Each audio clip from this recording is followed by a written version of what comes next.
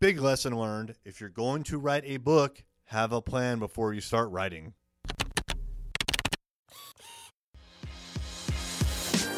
Hey there, I'm Erik Olson. And I'm Kevin Daisey. Join us on our journey to building a $100 million company. Hey there, it's Erik J. Olson. I have talked on previous episodes about how one of my 2020 New Year's resolutions is to publish a book. And that book is going to be about my entrepreneurial journey going from $0 to the point where we hit $1 million in revenue.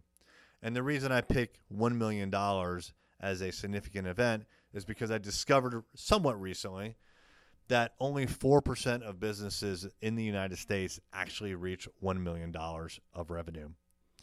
And what that meant to me was there are 96% of businesses that never hit that mark or die trying. But there's also a lot of them that are just lingering there trying to figure out what it's going to take to get to that magical number.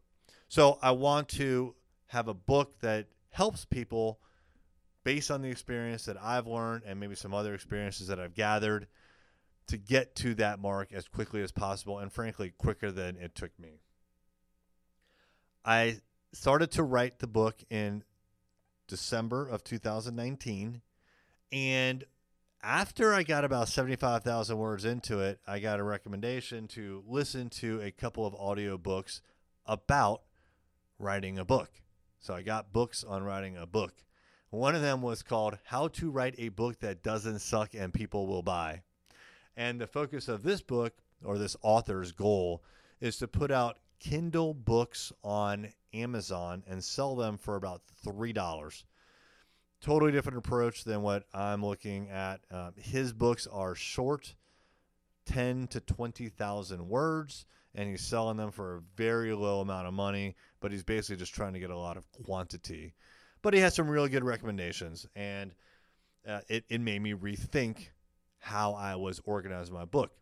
The second book that I got was titled something like The Book Business, and I listened to that as well, and I realized that I had missed the mark on a couple of things that I needed to do in my book. So now I'm faced with 75,000 words that I've painstakingly written down, and I need to reorganize them into something a little more coherent. The big struggle that I had was, should I write the book in chronological order of how the events happened to me and cite the lessons learned in each one of these learning opportunities? Or should I group the book by the lessons learned and then tell applicable stories to each lesson learned, and not even grouping by lesson learned? That was probably not said correctly. Grouping by functional area, if you will. So as an example, a functional area could be how to get clients. Another functional area could be how to hire your first employee. You get my point? So even though I learned the lessons in chronological order, that may not be the best way to communicate this information to people. Should it be a novel or should it be a textbook? And I wrote it as a novel, and now I am going to be reorganizing it more as a textbook. And here's why. When I decide if I want to buy a book and invest time in reading or listening to it, I have very specific goals in mind. I have a takeaway that I want to get from that book. So I'm not interested in reading or listening to novels of people's lives unless they were uber famous people like Bill Gates or Steve Jobs.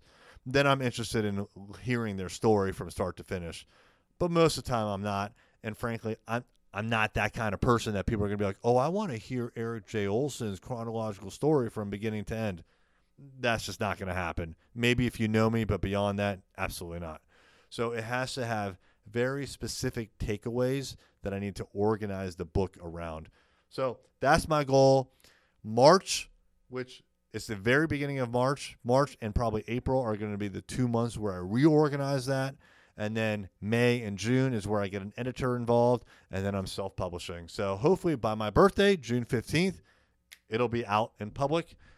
I'll let you know, but that's where I'm at right now. Thank you for listening. Are you ready to supercharge your marketing? Online advertising is the fastest way to do that. Visit us at thisisarray.com for more information.